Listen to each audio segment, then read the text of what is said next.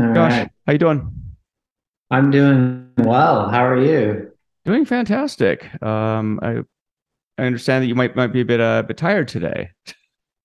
Yeah, it's a beautiful Wednesday, or is it still Tuesday? I don't know. I was up responding to some alerts last night, but nothing too bad. But yeah, so I'm a little tired, but hey, it comes with the territory, right? It certainly does. Yeah, yeah. I mean, I think working in engineering, especially, alerts are just going to be part of the game. And do you have like pager duty where you work, or Yeah, we use Ops Genie. okay, Um, yeah, so, but yeah, I mean, boy, yeah, PagerDuty, Nagios. I remember maybe that's dating me. I don't know. Do people still use Nagios? I haven't heard anyone using that for a bit. Yeah, and I mean, I don't know. Maybe there's still people that use like physical pagers or something too. I mean, that might still be a thing. I don't know. Yeah, it's like fax machines. Yeah. Uh, I heard this funny story. I worked for a company in the travel agency space, and apparently fax machines are still used a lot in that area for hotel bookings. Hotels still use them. In the space I'm at now, dentist offices, they still use fax machines a bit. And I remember hearing a story about a guy who had just saved up fax machines in a storage unit for years and years and years, and now made pretty good money selling them to the people who still use them. So you never know, that storage room full of pagers that you have, Joe, could really come out They handy. might, they literally in that case. Yeah. So awesome. Well, for people who don't know who you are, do you want to give a quick intro? Sure, yeah. My name is Joshua Bowles, and I work right now at a company called Weave. I've worked at a lot of startups in the Utah Valley area, and mostly in the BI world, the data world. My background is actually in linguistics, both kind of traditional and documentary linguistics, but also formal and computational and mathy type of linguistics. Um, and so that's kind of the bridge of how I ended up in software and software engineering. It's a subfield of AI, and that's how I always ended up wherever I worked somehow in the data space, close to BI or any of that stuff, because I was um, always looking for opportunities and trying to push, the startups that I was at to adopt any kind of ML, particularly with natural language, since that was kind of my thing. So yeah, that's kind of, I guess, the quick intro to me. Nice. Yeah. And you're currently in, where's that? St. George, Utah. Is that Yeah, right? yeah. I live in St. George, Utah. I've been here for 7 years, and I've Nice. worked full time remote all of those years. That's cool. So That's really cool. We can get yeah. into that too. I've always wondered about, dev or data people who work in, I guess, St. George is in a small town, but it's not a big town. But I guess there's no town in Utah that's really big, by Manhattan standards or anything, right? Or LA. Yeah, But yeah, yeah. that's interesting. I mean, kind of rewinding though, but you talked about your background in linguistics, NLP. I mean, when did you get into that? Um, I got into that even as an undergraduate. Um, I actually wanted to be a novelist, Oh, and I thought, oh yeah, so I signed up for an English degree and realized, oh, there's this thing called linguistics, which is the science of language. And I thought, well, if you understand the science of language, then you should probably be able to write a better book. And interesting. then I fell in love with linguistics, and a lot of mathematical logic, and realized that there was actually a very rich tradition of logic and kind of cross pollination of ideas between very early computer science stuff like the 1950s and even back into the 1930s. I don't know if there was computer science in the 1930s, but yeah, there's yeah. Oh no, I mean, it was definitely the foundations of computer science for developing back then. I don't think they had the, Yeah. but Yep. it's And so interesting. yeah, and so originally, yeah, it was just because I liked language and I wanted to work with it. And as I got more and more into a lot of the formalization and the mathy side of things, I was never much of an algebra or calculus person, but once I got into the kind of math where some of the foundations of computer science and linguistics converge.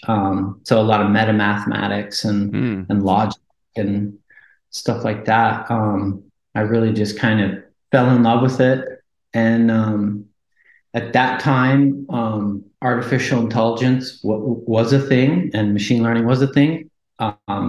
But I remember being laughed at in graduate school when I talked about neural networks. People were like, "What? Neural networks? Silly, silly stuff." That's so true, though. There was a period of time when neural networks were written off for dead. A few other mathematicians slash Yeah, machine learning people who said, "Yeah, these are dumb. They're black boxes. They don't work. These are useless." And yeah, yeah, I don't know. So, yeah. It was, yeah, it was. I remember, and it was actually in a computer program called Pratt, Praat, and we used that to do a lot of voice analysis, a lot of acoustics, physical acoustics, and stuff like that. And it had a couple of neural network things that you could use for doing some analysis and stuff.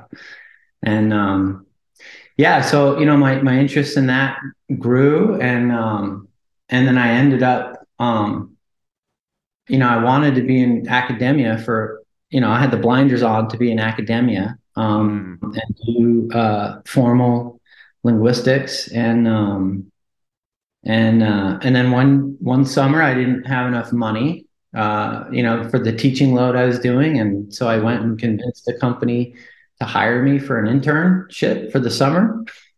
And they were like, "Oh, you do AI stuff? Okay, well, I got this task. You should let's do some AI stuff." And it was around trying to build an automated bid system for like SEO keyword bidding with Google AdWords.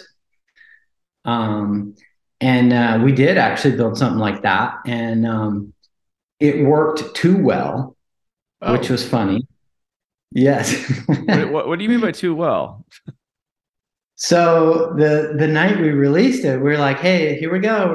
We're gonna do this. It's gonna be great." And then we came in the next day, and the guy who was the manager, he came running up to me, and he's like, "We made like 17 grand and blah blah blah blah blah or this or that." I can't remember what the numbers were, but he was very excited, but there was this tone of kind of worry. And so I thought, well, we just made a bunch of money. Why are you worried? He was worried because we blew through the entire budget, like the whole month's worth of budget. So the system was bidding on keywords properly, and it was and it was doing its job, but we hadn't really built in anything to account for the budget. Oh, So so we kind of blew through the whole budget. So it was kind of a bittersweet thing. So um, that was how I got into the business world. And after 3 months, I was like, hey, I was surprised. I remember being very surprised that I thought I could be happy doing that and not working in a university. So I've been in businesses ever since. that's really cool. I mean, what's interesting now is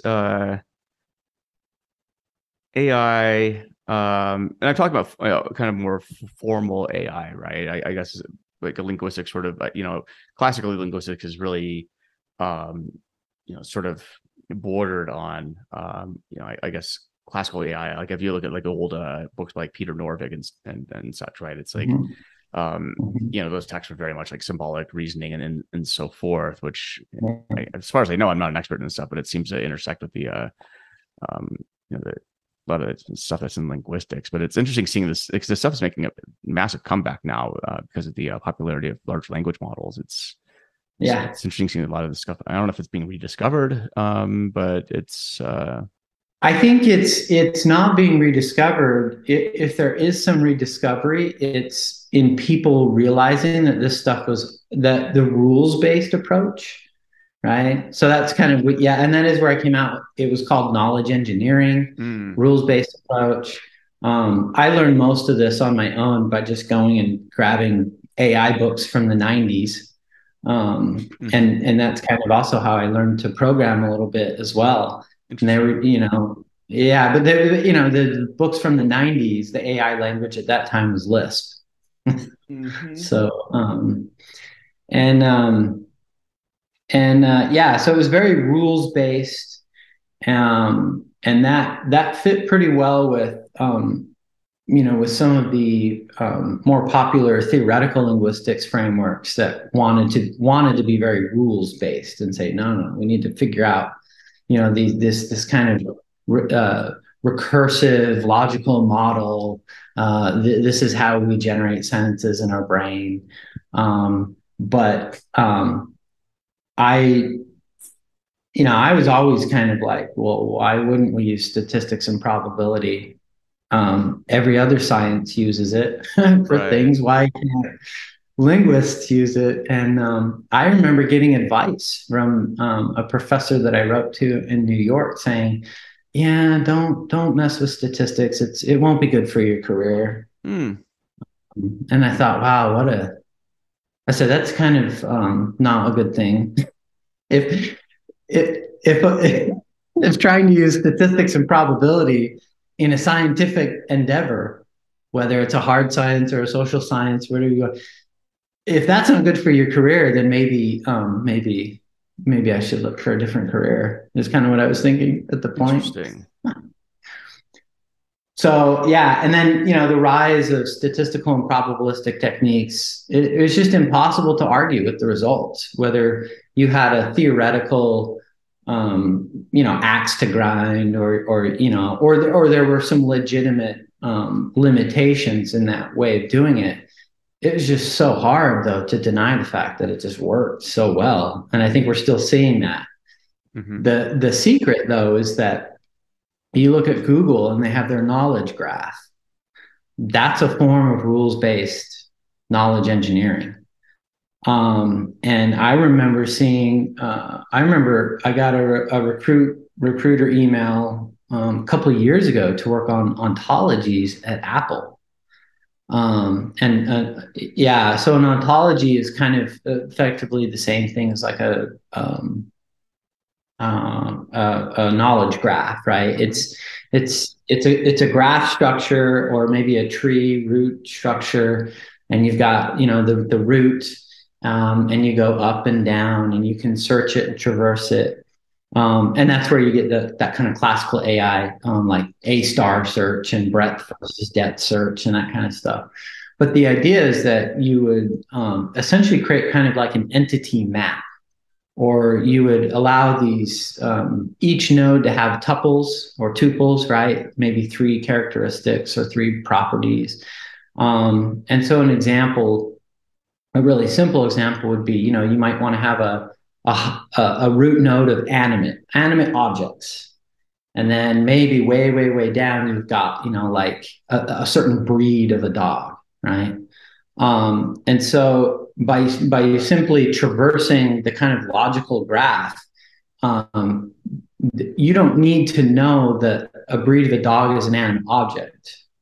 Meaning you don't have to hard code it because you just traverse the graph up to get that property, right? And so, yeah, so I think, and I don't know because I've never worked at Google or Apple, and I don't know anybody who works on these. But when you look at a lot of the products and stuff, I see a lot of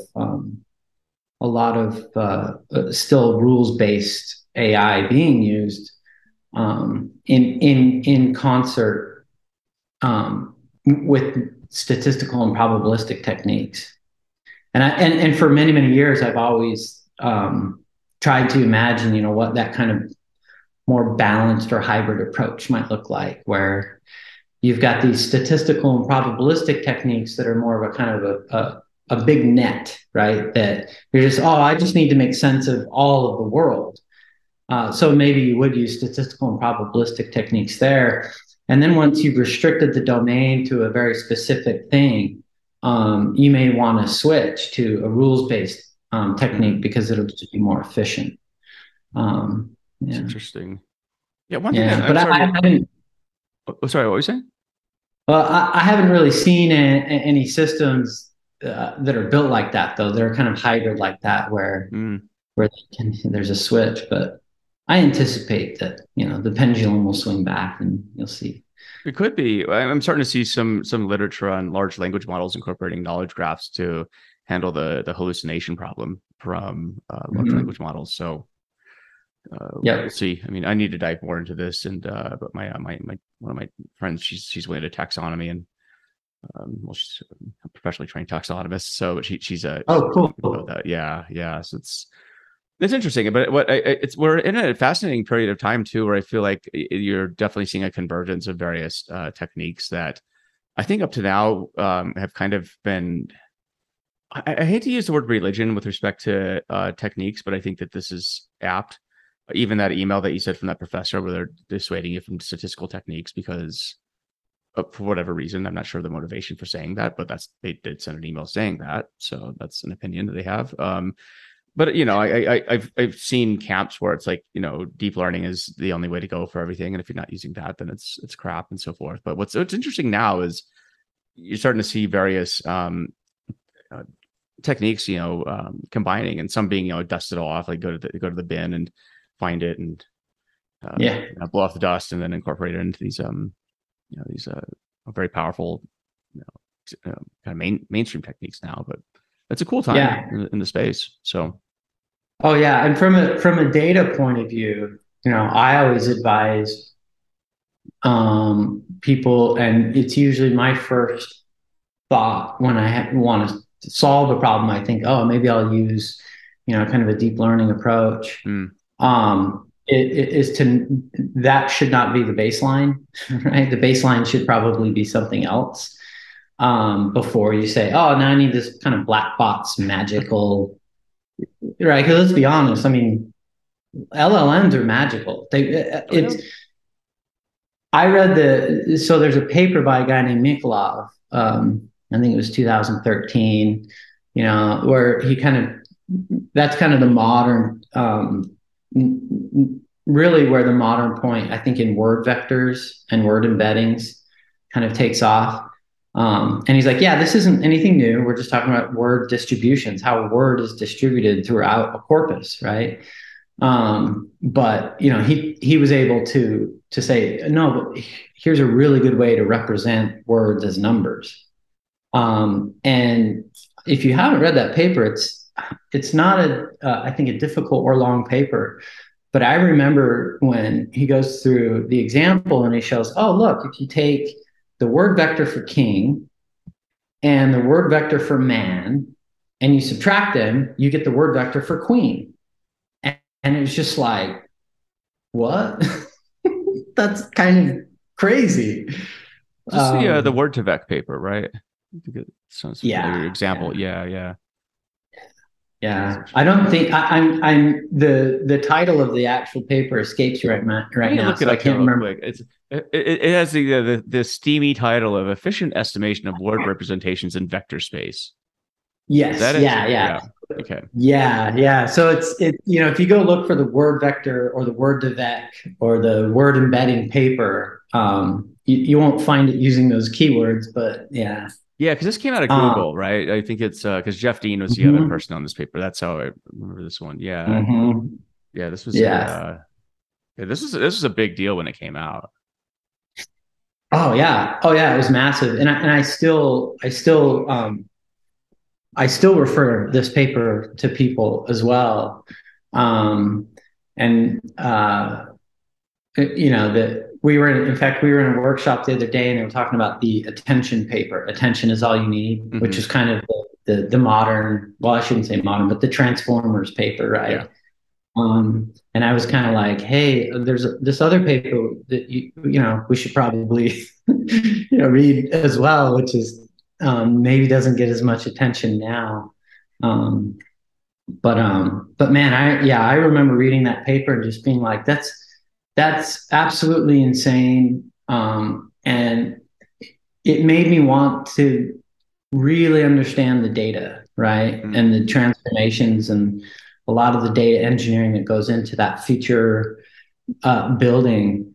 And and nowadays, if you are trying to solve a problem and you just go reach for, now it's all cloud. The cloud provider offerings are just, again, it's just kind of like magical in a way. You're like, whoa, I can have a large language model working on a problem, in such a fast time because all these services are up and running.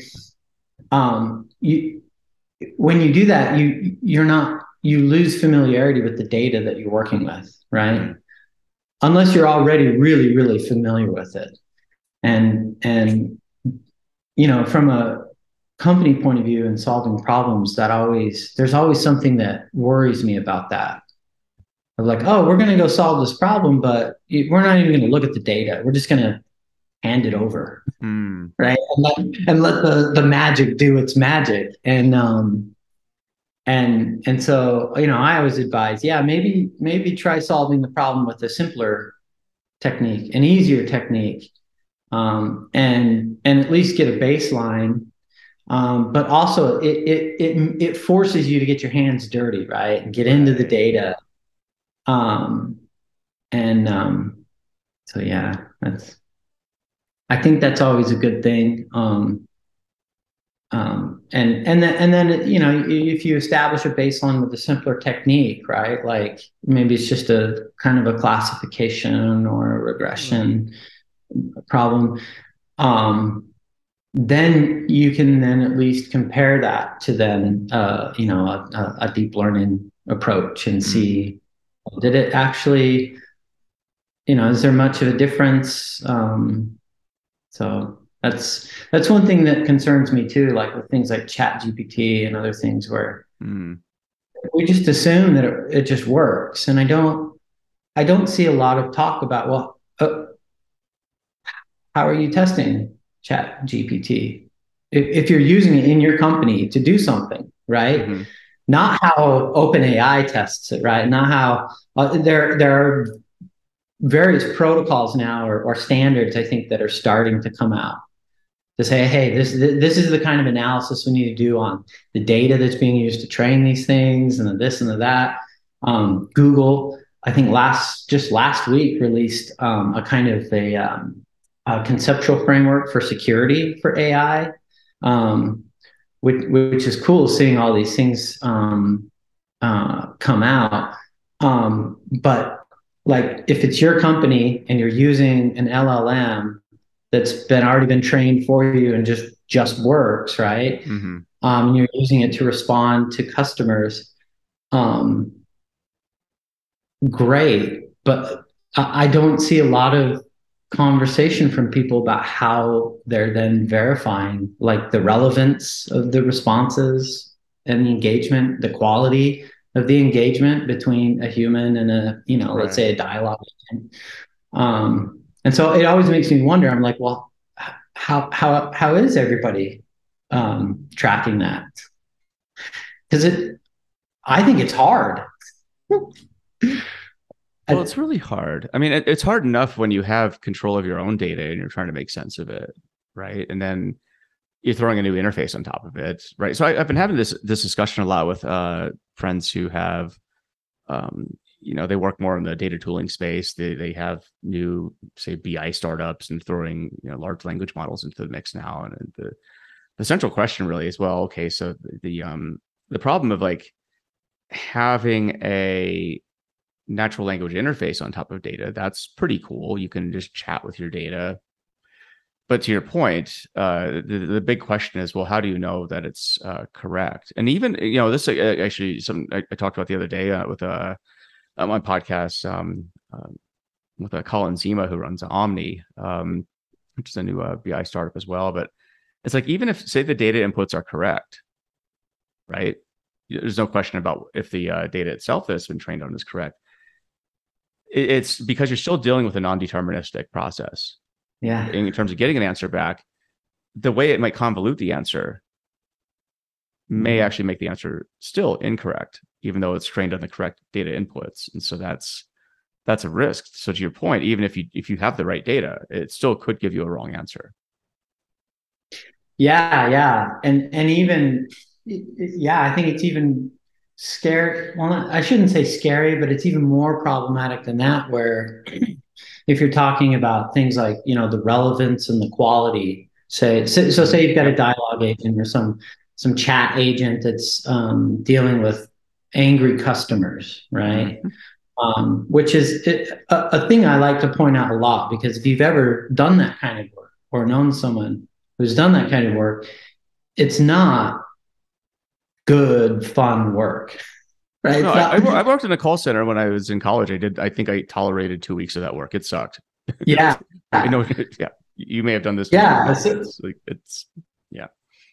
Yeah. And like, when you get into all this talk about like, oh, these new technologies or these new kinds of ways of automating things are going to replace job X and job Y. It's like, okay, well, there are some jobs where we know we probably want to not have people in because it's just not fun or cool, or even semi-ethical. I don't know that. Yeah, that's too far. We're dealing with angry customers. Is that an unethical job? I don't know, but say, yeah, you've got an agent that's doing that, and now you've been able to reduce the number of people that work at the call center, say, from 100 to 10, because you've got a nice way, an automated way of dispositioning the calls and handling most of the problems, and so the rest of the human workforce that's there only handles the really severe escalations that can't be solved automatically. How do you go about evaluating that the engagement between the customer and the dialogue agent is the kind of engagement that you want? I mean, how do you normally do that, right? I mean, satisfaction score at the end of the call, like, did you get benefit out of this call or something? Or, I mean, how does it normally scored right now? Yeah, I mean, I think that's probably what's really there, right? Is so this is what's interesting. It gets into what I like to talk about: built-in versus bolted on, right? So security is one of those things that you probably want built in, but this a feedback loop is one of the things that I say should be built in, right? And so yeah, if you're going to have this, this hypothetical call support or call center dialogue agent, probably built into that feature, right, is then either a survey or some way to capture the person who's engaging with that automated agent, a way to rate the experience, right, from day one. Right. So that would be the first indication, or the first thing that I would say you probably always want to have. And then secondarily after that, I've never built anything in that space, but what I've done in the stuff that I've worked with is just building a lot of audits, right? Mm, So going back over things that have been analyzed before, reanalyzing them or auditing them. And then of course there's all the testing that you want to do beforehand. And then I would think we're probably going to start getting into a position where we're building AI tools to evaluate other AI tools, right? yep. So some kind of reinforcement learning agent, right? That's like, okay, well, I'll go, or maybe you build a bot specifically, angry bot or something, right? To go interact with the dialogue agent that's in production, and that way you can capture and evaluate and manually inspect what that engagement looks like, right? And then maybe you have a whole suite of personalities, right, that you use to test against your dialogue agent in production in real time. But the interactions are isolated enough that you could actually go manually inspect that, right?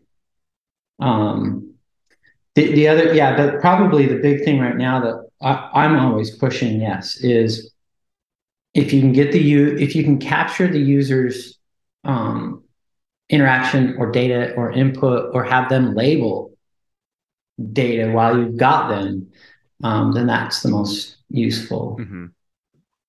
And it's something I remember years and years ago. Google released a free game, and it was just a fun little game, and they released it, and everyone was like, "Oh, did you go play this game? It was fun." And I was like, "No," and then I realized that the game was the actual objective of the game from Google's point of view is to get people to label images. Yeah. I can't remember. Maybe it was labeling images or something like that. But like, it gets to kind of the spirit of the way it used to be, where companies maybe kind of hid that a little bit. They're like, oh, we're going to make you play a game, but really you're labeling our data so that we can go play with Well, it. they do that with CAPTCHA. Oh, I didn't know that. I mean, think about what you're doing. It's like, show me all the fire hydrants in this Okay. photo, right? It's like, Yeah, yeah, you're yeah, right. yeah. And the weird thing is, I don't know what's happened with CAPTCHA lately, but it's gotten super aggressive where it makes you go through like several rounds of images. So it's like, Yeah, find the school buses now. I'm like, am I being hazed for some initiation or something? Like, this is a lot of work. yeah, It's making the user experience pretty terrible with CAPTCHA, which is already pretty crap in my opinion. But no, I mean I mean, like you're training. It's yeah. like, And that's a good point from a product point of view, right? mm-hmm, What's the tolerance that your users are willing? So, like in the call support example, if you have an angry customer, and maybe they get their thing resolved, but maybe they're still angry. Like, what's the likelihood that they're going to fill out some? How was your engagement? How did this go? Right? right. They're like, I'm upset. I don't want to fill out a survey about your bot. Or if they do, it's going to be, just absolutely terrible, right? Yeah, hated it. Yeah. Like my 13-year-old kid, like one thing he likes to do is go on Google reviews and just read reviews for restaurants for some weird reason. And, you know, and especially likes to give thumbs up to the ones that are just absolutely scathing, which I'm like, all you're doing is reinforcing like the bubbling up. This is a popular response. He doesn't understand how this works, but it's, yeah, that's fascinating. When customer service too, it's sort of um, when you call somebody, right? I had to call this company the other day because a piece of furniture I bought, it's not living up to my expectations, and it's a very expensive piece of furniture, right? When I get on the call, though, I'm very civil because I don't want to be that guy who they use in training calls later, like this is how you deal with a frustrated customer. Yeah. like, I mean, I'm pretty upset, but the person on the other end too is like, this person doesn't have any idea like why I'm calling or or the context, so try and keep to a minimum. Plus, I worked in those kind of jobs, so I have a lot of empathy for just like crazy people that you meet on the other end of the phone. Dear Lord. Yeah. But it was one of these things where the initial interaction was okay. I go to the chat, right, and the chat doesn't work. And it's like, would you like to buy something? And it's like, not really. It's like, okay, call our number. I'm like, okay, I'll do that. Or send an email, which went on unread, for a week. And finally got a hold of somebody, and they were nice. I guess we'll find out if they actually come back. But just but it's like if you're upset though, right? There's a lot of these friction points. I guess what I'm getting to is a lot of these, like, there's a lot of friction to get your answer resolved. And I think this also compounds itself. So if you're the kind of person who's going to be, just innately pissed off at somebody, that it only makes you like fuming by the end of the call. That like, why did it take this effort to done, right? So anything I'd give is going to be like, I don't know, probably not great. Any feedback? Yeah, but and it's like now there's almost going to be like a customer support for customer support, right? Because if your customer support is now a complex piece of software, we all know what complex pieces of software eventually do, right? They eventually do something they're not supposed to. And so, it kind of reminds me too of some of the early, well, a couple of years ago. So a lot of the arguments about things like social prejudices and biases, right? Not model bias, right? Two very different things, so they can overlap, but in the sense that where, based on the training data, you may be, persisting and propagating existing biases and prejudices. Some of the arguments were, well, that's okay because society does it anyways, but we can always retrain the models later, and try and reduce that. But the counter argument to that was always, but with a human, you can change their mind. A human, maybe that one day they just wake up and suddenly they're like, whoa, I can't believe that I'm like a horrible person. I'm going to change, right? But when you've automated that, it's not going to change, like, ever, right?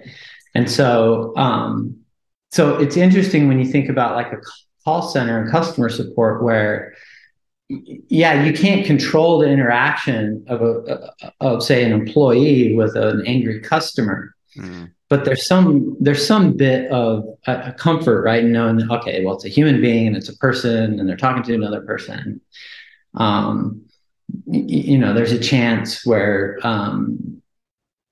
even if this employee is having a good day or a bad day, right? They might either make the customer more angry or less angry.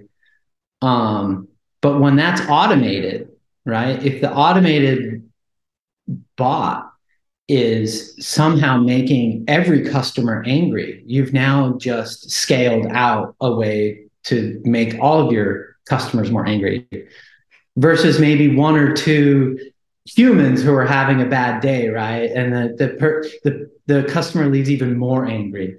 So it's like, I would like to see more conversation and more presentations about how everybody's handling those kinds of hypothetical scenarios.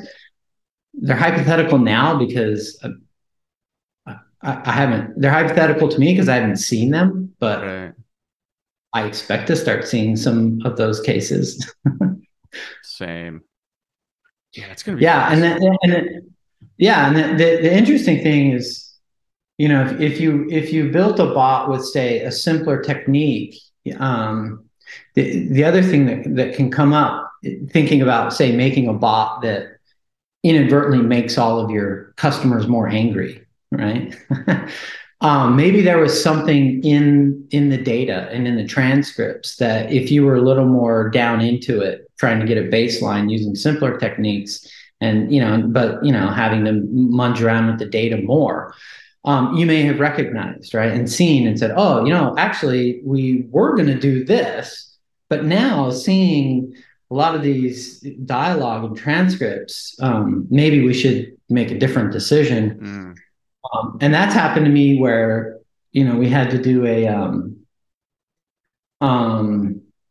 I was doing some topic modeling, and it was based on these SMS exchanges at a company I worked at before. And And as I was going through the data to do kind of the topic modeling, I found I found I found a credit card number. Oh, Yeah, and so we found out that people were sending plain text credit card numbers sometimes in SMS, and so now we had those at rest, right? In the oh dear.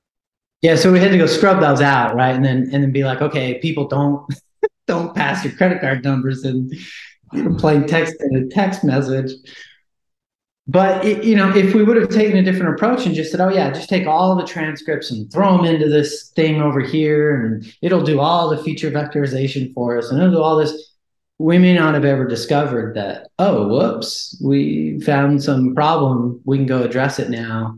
We may not have known if we hadn't been, looking at the data. That's fascinating. It kind of makes you wonder too if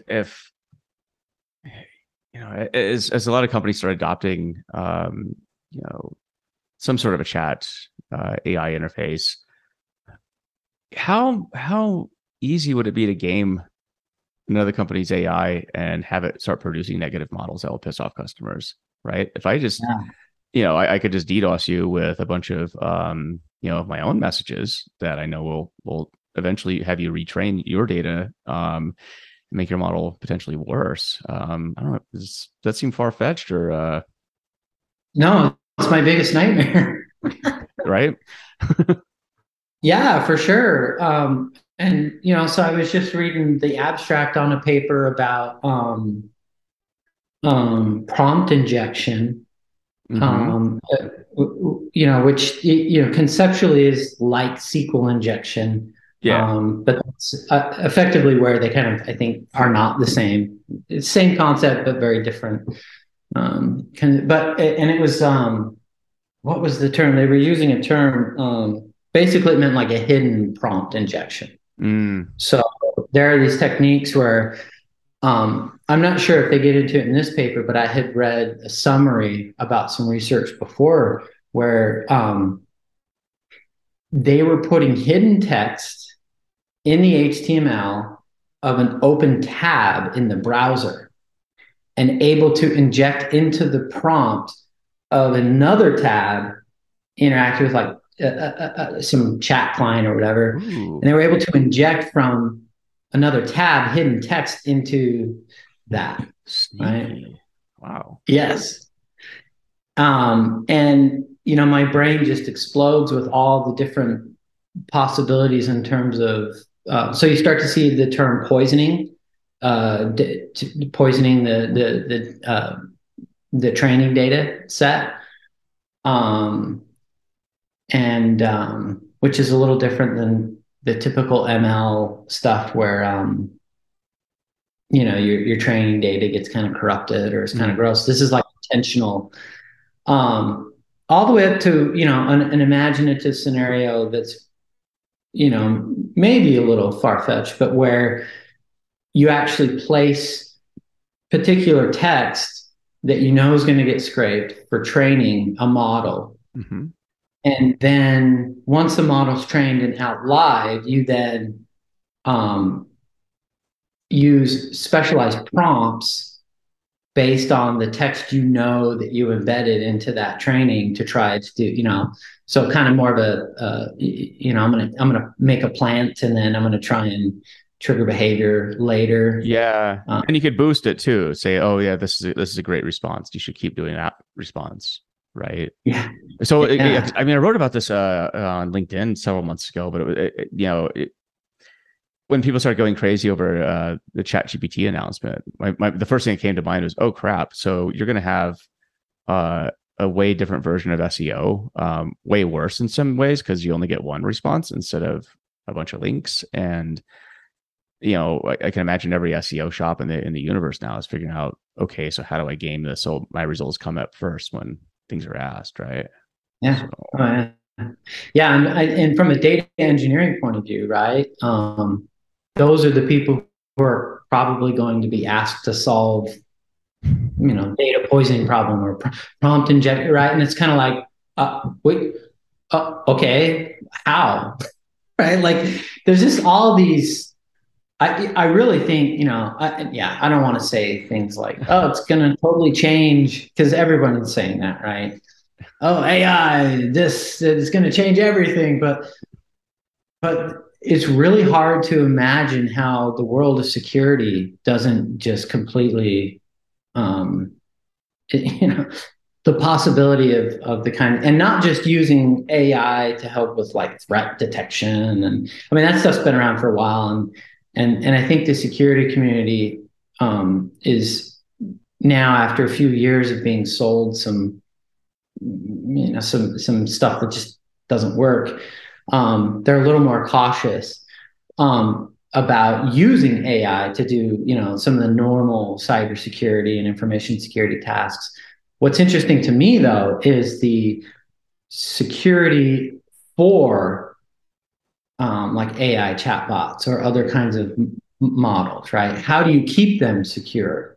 And that's where, I think that there's a high likelihood that it won't just be traditional cybersecurity techniques now applied to the ML world. There will probably be this whole new, this whole new set of principles, or not principles, but, practices. And, it'll be a while before they get any principles, because any new technology, right, you get usually code wins code first, and then you're like abstract out the kind of like your book, right? The fundamentals of data engineering, right? Like once I saw a book like that, I knew that data engineering was like a thing now, right? Yeah. Like it's like, okay, there's now enough agreement, tooling, arguments that we can now simply say, look, there's some pretty good principles here that we can extrapolate. Mm-hmm. So I expect there will be many, many years of, particularly in the security world, how do we make these machine learning models or these LLMs more secure? It's a hard problem. It's so hard. The other thing that frightens me too is from and not to get too political, but from like a nation state point of view, Mm-hmm. right? Even GitHub early on had some DDoS stuff from, that was originating from other nation states, and it was questionable whether, okay, are these just some bad actors, or is there literally like some geopolitical thing going on where it's like, yeah, let's go hit GitHub, because then every company in America that's using GitHub is now, right? I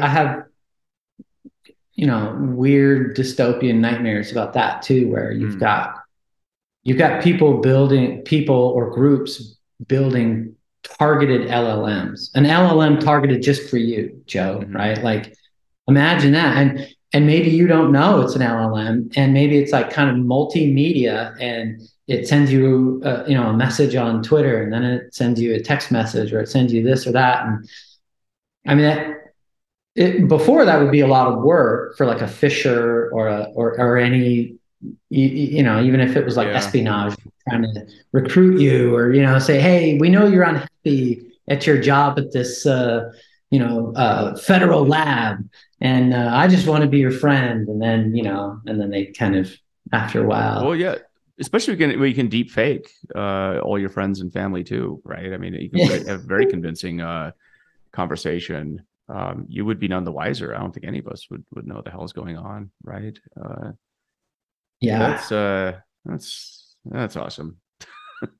So to bring it back to data engineering, right? It's like, from a data engineering point of view, right?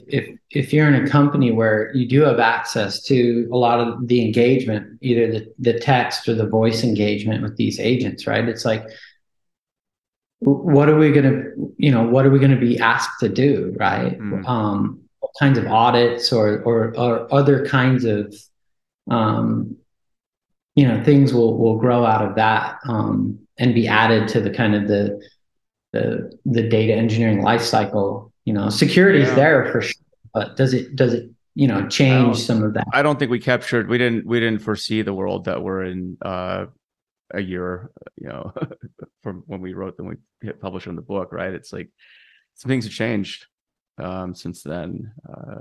And the thing is, it's playing out in real time too. So I don't know what any of us are in for down the road. And today also, incidentally, June 14th is when this is recorded, but the EU's AI Act, at least the official draft had been passed, and so that's kind of a watershed moment for the world too, because the direction is being set for government regulation. And as the EU goes, it seems the rest of the world follows, unless you don't want to do business in Europe or European citizens, in which case, good luck with that. So, yeah, and it's the U.S. has their own. I mean, hell, even Utah, where we live, they're talking about some AI regulation from Utah now, and I have no idea. Yeah, I have no idea what that looks like. I mean, with the other cyber laws here, so I'll just leave it at the word interesting. That so some of these people, I wonder if they can spell AI, but that's a different question. So yeah, I don't know. Yeah, that's always been a problem, right? With politicians and technology, where you're just like, what? Like, you got all this room of politicians, and they're all voting on what was the really I was just talking about this the other day. It was it was some of the early protections where internet service providers weren't allowed to capture or benefit or benefit from your web traffic, right? Right. And then suddenly that protection was just removed, and now ISPs are like, probably, who knows what they're selling. Was it net neutrality? Was that different? Okay. Yeah, it was all packaged in with that. Yeah, and the U.S. It's interesting too, because I feel like the U.S. Approach to things is, I don't know. We always tie it back to commercial interests. I mean, less. So I just dropped a podcast today with my talking with my friend Marielle, who's helping with she's helping with the AI Act, but also with the Council of Europe. So they have a separate piece of legislation that more deals with human rights with AI. Of which I think she said the U.S. has actually signed on to it, right? But that's the other component, is we talk about the commercial and technical interest, but it's also what human rights do we want to guarantee, or protect? I suppose you can't really guarantee rights, but you can protect them. And so, that's 46 nations so far, I believe. So that's the U.S. included. But it's interesting because separately, China has their own AI regulations they're going full steam ahead with, and that's more incorporating their social values, which are very unique to China, into how they want to do stuff. So I think she said they sued somebody recently, or like brought the first generative AI case, to justice. It was a deep fake, and I certainly wouldn't want to be that person that got busted. China's a different story when they go after you. So. Oh yeah, and they've I think they've shown what you can do when you take particularly some of the advanced machine vision, and now some of these LLMs. I don't know if they were using LLMs, but in terms of targeting either individuals or groups, right? And so again, not too political, but the ethnic group of Uyghurs that live in China, right? I think it's pretty. It's a known thing at this point. Yeah. Yeah, it's not. I remember years and years ago seeing about it and trying to tell people, like, oh goodness, this is this is not good. And so, yeah, hopefully some of these laws and protections that are coming out can build around that. But it's tricky because as professionals who work in the field, we don't even know what's going to happen. So how are any? I think with the EU stuff they've done as good of a job as they're probably going to be able to do. I mean, they've taken a lot of input, and the thing is, the people I know who have helped with the legislation, it's not like these are a bunch of like bureaucrats. Like, they actually understand, AI and NLP and so forth. So I mean, they're making informed, as far as best we can tell today informed decisions. But again, it's hard to anticipate where this all goes. I mean, I will say it's interesting. I was having a cordial debate online with some friends about this, and some are like, "Well, we don't need regulations at all." I'm like, well, I don't know if that's a proper stance either. I mean, this thing's I think this is one situation where you need to get ahead of it. How you do that, it's I think you're just gonna have to take the best stab you can, but I think we see what happens if you don't make an attempt to do anything. You just you get Cambridge Analytica, for example. But it's I mean, could that be prevented with this? I don't know. I mean, that's above my pay grade. So yeah, no, I agree though. It's harder to get protections and laws in place than it is to update them, and modernize them, right? So it's a good move, even if hopefully, yeah, there's that sense in which, okay, in 5 years, maybe a lot of these will be revisited. Maybe it's not a big deal. Maybe, I don't know. The history of AI is weird that way, and irrational exuberance, I think, is probably just the best way to put estimates in the history. The story goes in the 50s when DARPA, or the Defense Department, came to these group of scientists, and engineers, and linguists, and philosophers, and mathematicians, and said, "Hey, can you build something that will, translate Russian technical journals into English?" 6 months. I think that was the initial estimate. Yeah, we can have it in 6 months. And here we are, like 70 years later. And, machine translation is pretty good, but it's a little off from, none of us are good at estimating work, right? In our sprints and stuff. It's like, okay, I like to say developers are the most optimistic people on the planet, right? We're like, oh, I can do that in an hour, right? It doesn't matter. Yeah. It doesn't matter how much experience you meet someone, like, yeah, it should take me like an hour. And then like 3 hours later, like, I got it wrong again. But yeah, 6 months to like 70 years, I think is that's a little too much. So we'll see where it ends up, but we'll see where it goes. Yeah. Well, awesome. Well, it's been a great chatting with you. Hope you have a good day. I hope you get some rest from the alert fatigue. So yeah, it happens. Literal fatigue, right? Yeah, right. Yeah. For people who want to learn more about you, where can they find you? I guess I'm on LinkedIn. I'm not really a big social media person. So LinkedIn is probably the only place I'm at right now. I do like to hang out in the Mastodon infosec.exchange. That's a pretty cool instance. If you're looking for, I'm not an information security professional, but I enjoy being around information security people. Couldn't tell. and just seeing everything. So those are really the only two places I'm at. Yeah. Cool.